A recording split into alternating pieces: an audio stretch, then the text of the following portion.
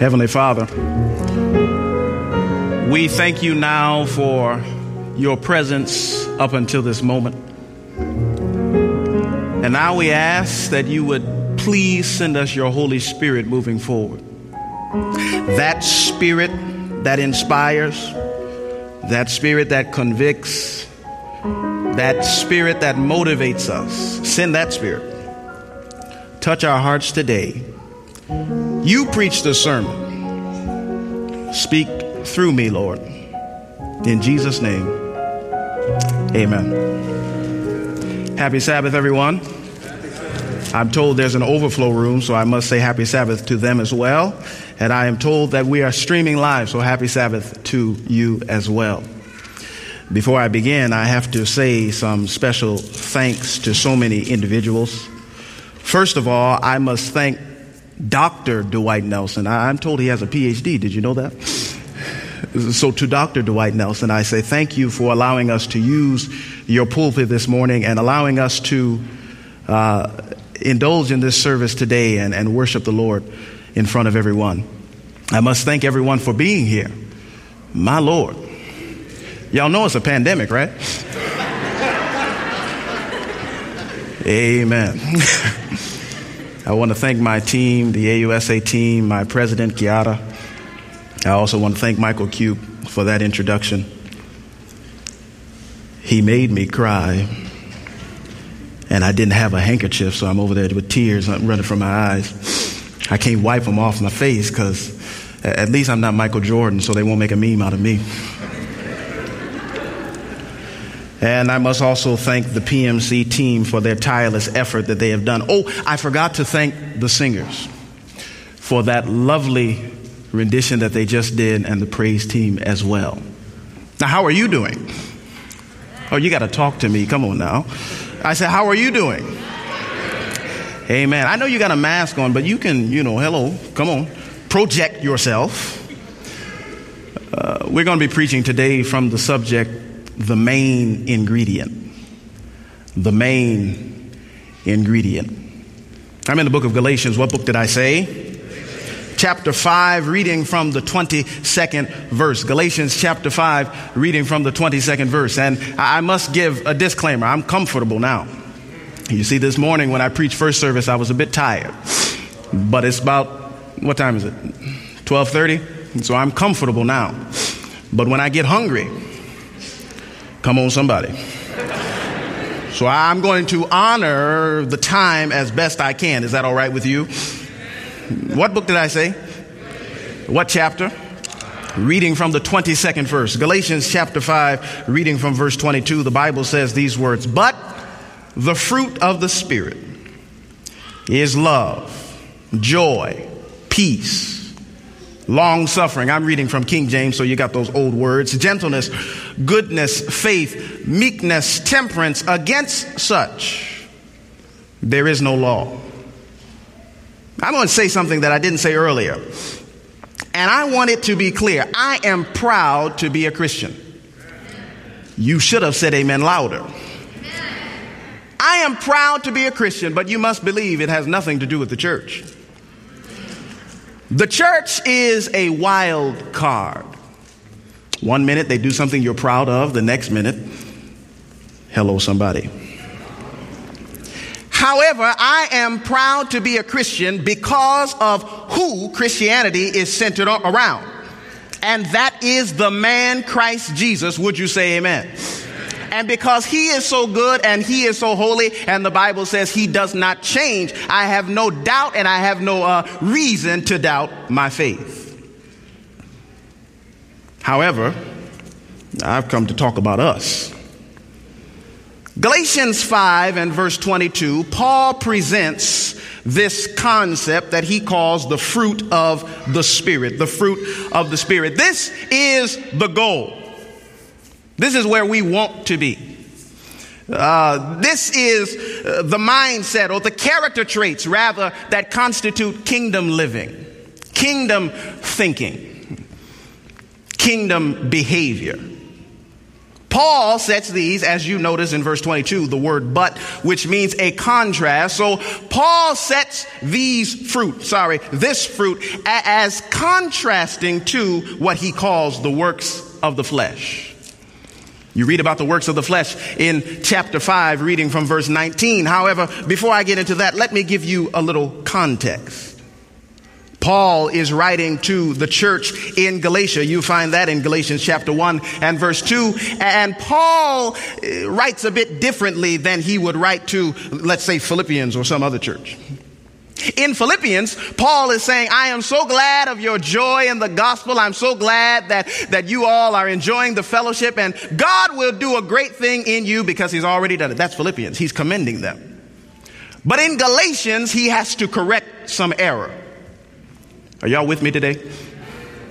In Galatians, he has to correct some error. See, because Paul puts it this way. He says there are some who have preached another gospel. Y'all need to be careful with what you listen to.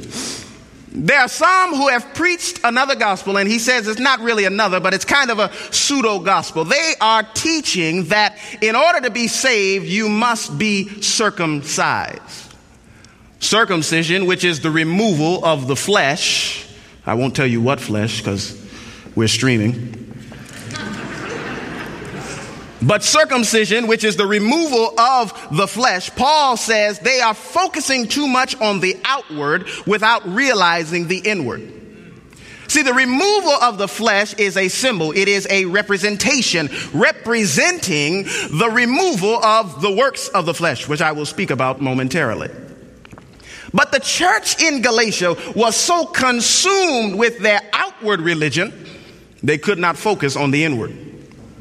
They were so consumed with trying to look like Christians, they didn't know what it meant to really be a Christian. Are y'all with me today? You're mighty quiet. Y'all know I'm black. And where I come from, if the saints ain't talking, then they ain't listening. Y'all with me now? Hello, somebody.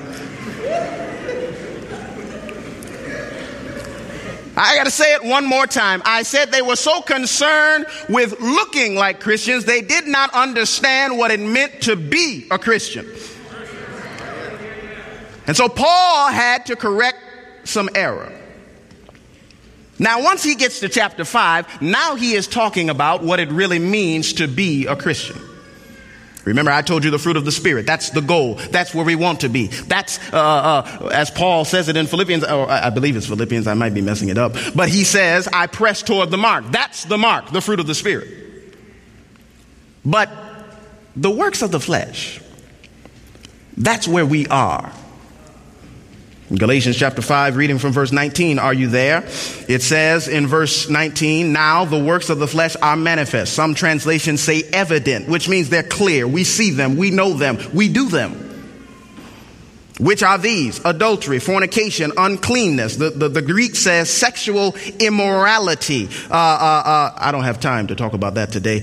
But verse 20, he says idolatry, witchcraft, hatred, variance. The Greek says divisions, emulations, wrath, strife, seditions. I read in one translation, selfish ambition and heresies in verse 21. Verse 20. Now I'm moving to verse 21. Envies, murders, drunkenness, revelings, and such like, of the which I tell you before, as I have told you in time past, that they which practice such things shall not inherit the kingdom of God. Now, I ought not do a sermon right now on the nature of sin. We know already what's wrong with sin. All you got to do is turn on the news. Come on, somebody. We know the nature of sin, and we know its detrimental effect. So it must not be a mystery to us as to why the Lord would prohibit those things from taking place in the kingdom of heaven. But here's what I want to say to us. When we think of the works of the flesh, we oftentimes think of the world, not us. 1 John chapter 2, reading from verse 15, Paul says, love not the world, neither the things in the world, for all that is in the world is not of the Father. For that which is in the world, the lust of the flesh, the lust of the eyes, and the pride of life. And so when we think, we take that text and we say, hey, it's not us, it's the world. We're not a part of the world. We're in the church. But did you read Galatians 5? It says the works of the flesh. The church is made up of flesh. Y'all with me today? In other words, what Paul is saying is these things are taking place in church. I don't have time to talk about the sexual immorality, but go to verse 20. He says idolatry, witchcraft, hatred. There's hatred in church. Don't you know that racism is the effect? It is the manifestation of hatred. Talk to me. And I heard somewhere on a radio station that the most segregated place in America is the church. I'm not talking about PMC. Would you say amen? There's division in church. Black versus white, liberal versus conservative, whether political or religious. Neither is biblical.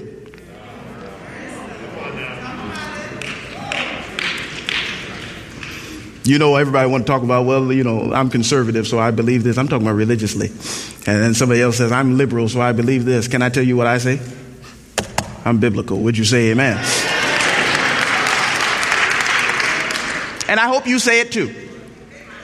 But there's division in church. There is hatred in church. There is selfish ambition in church. And even some places, may not be here, I know it's not here, but some places there are heretical teachings in church, because I define heresy as anything that keeps people away from Christ instead of bringing them closer to him. Paul is dealing with this. See, the problem is that we don't see we have a problem. But once we recognize that we have a problem, then we are ready to face the solution. Would you say amen? Once we realize our imperfections, and once we realize that we are not perfect, because if we were perfect, Jesus would not have died. Y'all with me? Once we realize that, then we are ready to face the solution. And Paul presents the fruit of the Spirit as the solution to the prevailing evils, not in society, but in the church. And if we can correct the prevailing evils of the church, then the church can go forth into society and show them what it really looks like to be a good human being. But until then, we are not ready to go. Your pastor has come up with a theme this year. Is it year or is it month or year? Okay. He didn't answer. He just shook his head. But he has come up with a theme for some time being, and it is, what is it? So send I you. And as I was grappling with this text, you know, I had already written my sermon when he told me the theme. And so I said, Lord, what are we going to do? And the Holy Spirit said, don't worry, I had planned for it before you wrote it. So I told you, you're going to eat real good today. I didn't cook this up. The Holy Spirit did. Would you say amen? I'm just the waiter. But the Holy Spirit, as I was wrestling with him, I was, I almost hurt my hip wrestling with him, like Jacob. Y'all with me? As I was wrestling with the Holy Spirit, I said, Lord, I don't understand. How can we tie this to so send I you? And the Lord told me that you cannot be sent until you correct the problems in the church. I'll get there in a minute. I don't have time yet. Galatians chapter 5 and verse 22. The solution now is the fruit of the Spirit. Paul presents the fruit of the Spirit as the solution, again I say, to the prevailing problems within the church. Now that we have identified the problems, let's understand the solution. Reading from verse 22, he says, but the fruit, not the fruits, plural, but the fruit, singular. It is one all-encompassing fruit. It's an apple with many vitamins and minerals. He says you cannot have one virtue without the other virtue. In other words, you cannot emphasize temperance above love. You cannot emphasize faith without understanding patience. You cannot emphasize kindness, which is in the King James it says gentleness, but the Greek says kindness or mercy. You cannot emphasize that above meekness. They all must go hand in hand. It is one fruit.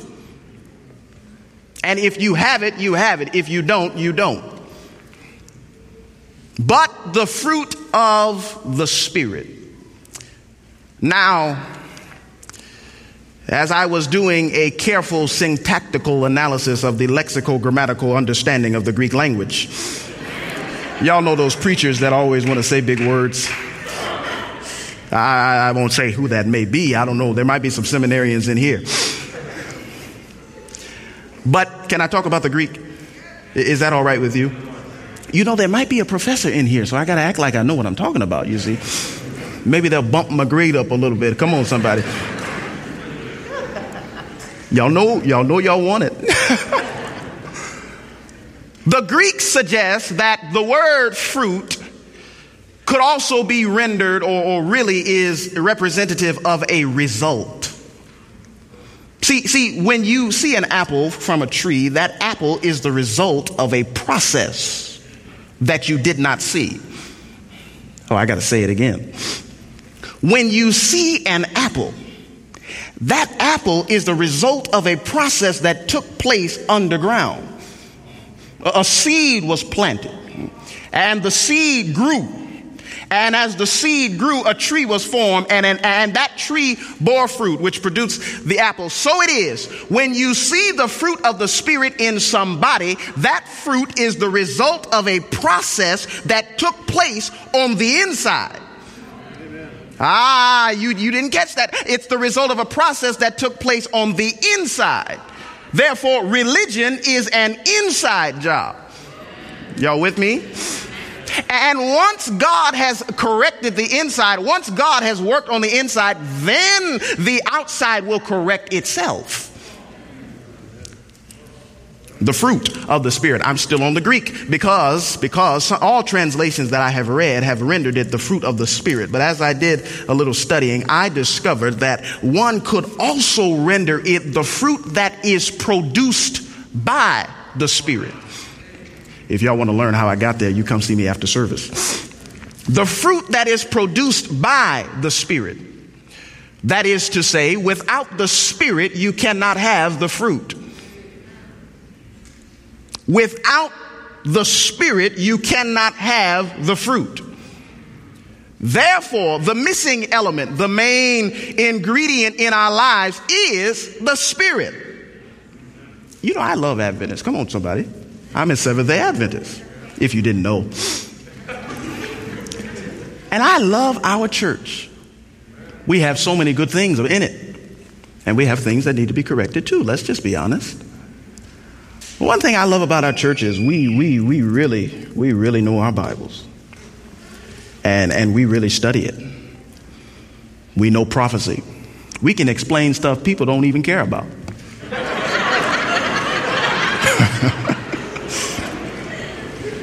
But we act like they do, you know. Yeah, hey. Now, once we work on their brain, then they'll start caring a little bit. You understand what I'm saying? But that's what I love about Adventists. We emphasize biblical literacy. But salvation is an inside job. Salvation starts on the inside. You can know all the scriptures and still be a horrible person.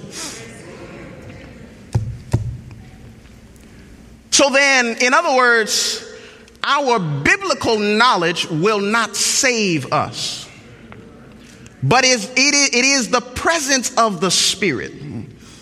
Now, I'm adding something here because the Holy Spirit just spoke to me. In the book of Matthew, reading from the 25th chapter, you remember those 10 virgins? 5 were wise and 5 were foolish. They all had lamps. And Michael Cube talks about lamps because the word is as a lamp unto my feet. They all had lamps. They all had the word of God, yet some of them lacked oil. The problem was not biblical literacy. The problem was the lack of oil. And in Scripture, oil is always representative of the Holy Spirit. So one of the things that will shut us out of heaven is not that we don't understand Daniel and Revelation. Rather, it is that we lack the Spirit of God, which produces love, which produces peace, which produces joy. The fruit which is produced by the Spirit. If you haven't catched it now, the main ingredient is the Spirit. Y'all with me? The main ingredient. The question now is, how then do we receive the Holy Spirit? I'm not going to be bashing anybody, you know. I know I've been talking about all our problems. Now I got to give you hope. Would you say amen? You know the preacher that all he does and gets up there and talks about everything wrong with the church and don't give any hope. Don't you know that we preach something called the gospel? You know what that means, right? That's good news. Ain't bad news. It's good news. News that make you want to shout. Now, I'm an Adventist, so I won't shout here, but it make you want to shout. How do we receive the Holy Spirit? There are 3 ways. Now, every preacher always has 3 ways. And I didn't want to give you 3 ways, but the Lord said you better give them 3 ways because that's what I told you to give them. So there are 3 ways, 3 things that we need to be mindful of in order to receive the Holy Spirit. Do you have your Bibles with you?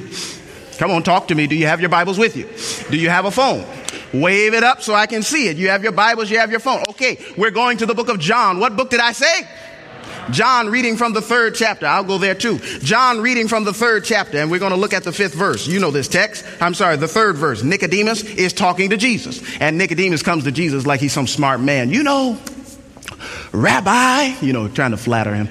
Rabbi, we know you're a teacher sent from God. And Jesus just ignores that. He says, I ain't got time. I got something to tell you today. And in verse 3, Jesus looks at Nicodemus and he says, verily, verily, I say unto you, truly, truly, except a man be born again. What word did he say? Born what? Come on. He cannot see the kingdom of God. Nicodemus thought he was slick, Nicodemus said, well, Jesus, I know you did not study biology like the rest of us. However, I do not think that it is possible for a man to go back into his mother's womb. In fact, his mother was trying to get him out so much. I don't think she will let him come back in. Jesus says, no. Except a man be born of the water and of the Spirit, he cannot enter into the kingdom of God. That which is flesh, and that which is born of the Spirit is spirit. Marvel not that I say unto you, you must be born again. Number 1, if we are going to experience or receive the Holy Spirit, we must first receive, a new birth. We must first receive a new birth. We must be born again. We call this conversion. Some call it sanctification. You see, but here's the problem.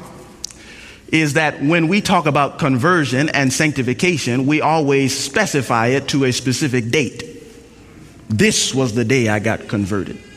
This was the day I was born again. This was the day. Now, Nicodemus was on to something when he started talking about entering the womb again, because I started thinking about birth. Now, I've never given birth. I don't plan on giving birth either. Even if it were possible, I would not want to give birth. You all should thank your mother. But when an individual gives birth, it doesn't just happen just like that. There is a process that takes place. 9 months that child is in the womb. And for 9 months, that mother is feeding nutrients that she has received to that child. Yes? So then, if we're going to be born again, it must be the result of a process. And that process begins when the individual accepts Christ, and it does not end until he sees Jesus break forth through the atmosphere. That process is the work of a lifetime. If somebody ever asks you, when did you get converted? You say, I'm still in the process of being converted. We must be born again, but also remember, when that child was in the mother's womb, the mother was feeding that child nutrients, and those nutrients can be found in food. Now, the child is not eating the food, but the mother is passing the nutrients from the food to the child. And so it is when we are in the process of conversion, which is life, we too must receive nutrients from the Holy Spirit. Matthew chapter 4, reading from verse 4, and Deuteronomy chapter 8, I think it's also verse 4 or 6, one of them. It says, man shall not live by bread alone, but by every word that proceeds out of the mouth of God. In the process of conversion, in the process of the new birth, we must study the scriptures. How can we expect to be born again if we don't even know what we're supposed to be doing when we're born again? If we don't even know what being born again looks like. So then we must allow ourselves to receive information from the Holy Spirit through his word. That's number one. You must be born again. Number two, if you're going to be born again, you must experience a death to the old self. A what, everybody? A death to the old self. Why do you say that? In John, Jesus says, except a man be born of the water. We call that baptism. What do we know about baptism? Go to the book of Romans. What book did I say? Romans, reading from the sixth chapter. Romans, reading from the 6th chapter. Now we're looking at the 3rd verse. Here's what Paul says. Know ye not that so many of us as were baptized unto Jesus Christ were baptized into his death. Therefore, we are buried with him in baptism into death. Jesus says when a man gets baptized, that is a symbol of a death that is taking place. And when he comes up anew in Christ Jesus. A death to the old self. Now that death is a conscious decision. That death is saying, look, I from henceforth forward, well, I didn't need to say forward, but from henceforth, I am choosing to walk in the newness of life. I can't do it by myself, though. Because remember, the fruit is produced by the Spirit. So you can't do it by yourself. But when you make the conscious decision to say, I'm done with the old life. I'm done with how I used to think. I'm done with how I used to treat people. I'm done with how I used to act in church and outside of church. And from henceforth, I am choosing to follow Christ. And if Christ gives me strength, then I shall overcome. So we must experience the new birth. And number 2, we must experience a death to the old self. Now, number 3, I told you I'll respect the time. Y'all supposed to say amen to that. This brother is working hard to respect the time. My clock runs on CPT time. So I should be here till 2 o'clock. No, I'm kidding. The third thing that we must experience is found back in the book of John. In John chapter 3, Jesus says something that's so strange to me. It took me a minute to realize it. Jesus starts off in verse 3. He's talking to Nicodemus. He says, you must be born again. Yes? Then verse 5, he repeats it. Verse 7, he repeats it again. Verse 8, he's talking about how the Holy Spirit is the one who does the work. And then Nicodemus looks at Jesus and he says, how can these things be? How is it possible that I can be born again? And Jesus has to answer that question somehow, but he's quite flustered with the fact that Nicodemus does not understand this, because he's saying, you have your PhD in the law. You have understood all these things. You've been preaching and teaching all your life. How is it that you don't understand what I'm telling you? And so we skip on down to verse 14. Here it is. Christ begins talking to Nicodemus about the new birth, and Christ ends the conversation with Nicodemus talking about his own death. Verse 14, he says, "And as Moses lifted up the serpent in the wilderness, even so must the Son of Man be lifted up, that whosoever believes in him should not perish, but have eternal life." Notice it. In verse 3, he says, you must be born again to have eternal life, to inherit the kingdom of God. In verse 14, he says, Christ must be lifted up for you to inherit eternal life. In other words, what Jesus is trying to say is, if I don't die for you, you won't even have the possibility of experiencing the new birth. So if we're going to be filled with the Holy Spirit and receive the Holy Spirit and experience conversion, we must first go to the source of life, which is Jesus Christ, and accept his blood, his sacrifice, and the possibility that he has given us to be saved. Christ is the center. And so because of Christ, I can be born again. Because of Christ, I can overcome. Because of Christ, I don't have to worry about the works of the flesh anymore. Because of Christ, my past does not define me. Because of Christ, I have the promise of a future, and a future with Christ, and a future in glory. I thank God for what Jesus has done for me. But I'm talking about the main ingredient. Our job is to allow the Holy Spirit to do his work in us. Once we have accepted Christ, once we have given our lives to him, once we have made that conscious decision, our job is to allow the Holy Spirit to work in us. Every time we open the scriptures, we say to ourselves, Lord, I'm allowing you to speak to me. Not opening the scriptures in church. I mean opening the scriptures when you're all by yourself. See, when you're alone, the Holy Spirit speaks different when you're sitting next to your friends. Because some stuff comes out that you don't want other people to know. Christ says, I need you to open your heart. Let me do my work. And we have the promise. We have the glorious promise in Philippians chapter 1 that he that hath begun a great work in you will perform it until the day of Jesus Christ.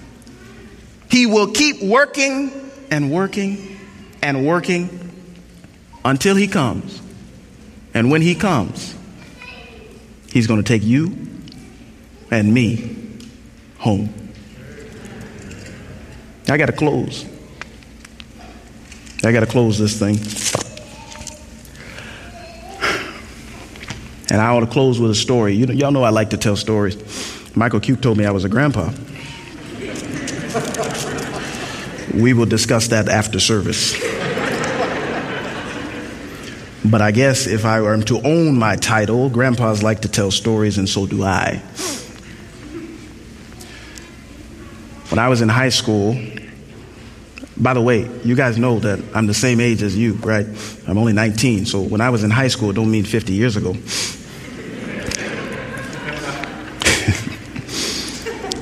When I was in high school, on my senior year, my friends and I got together and we decided that we were going to have a barbecue on our last day of school. I'm telling my story now so the brethren can come out.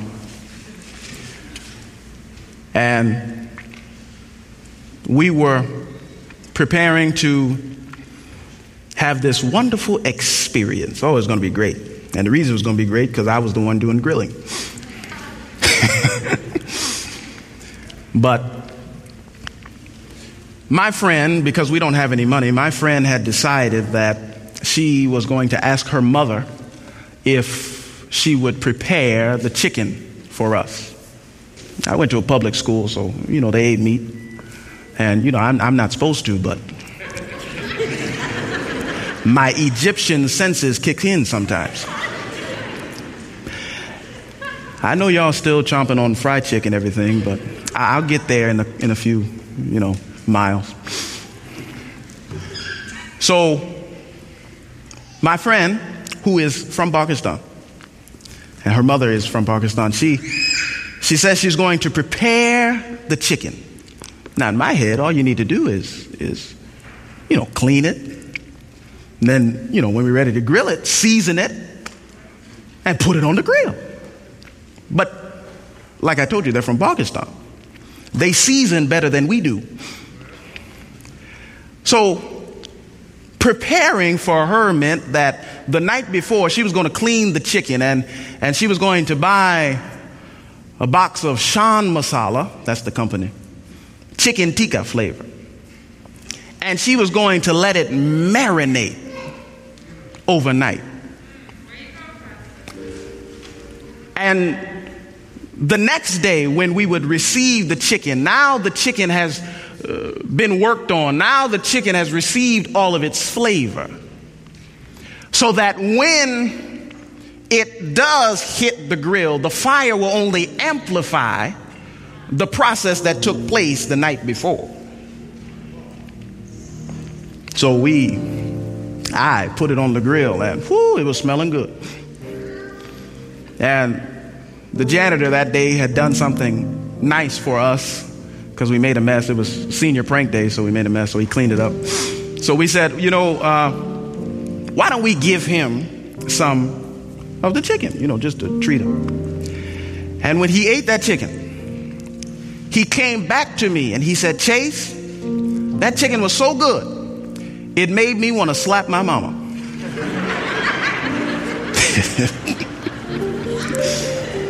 I wish I could have taken credit for it. But the truth is, as the grill master, I was not responsible for the flavor that the chicken had.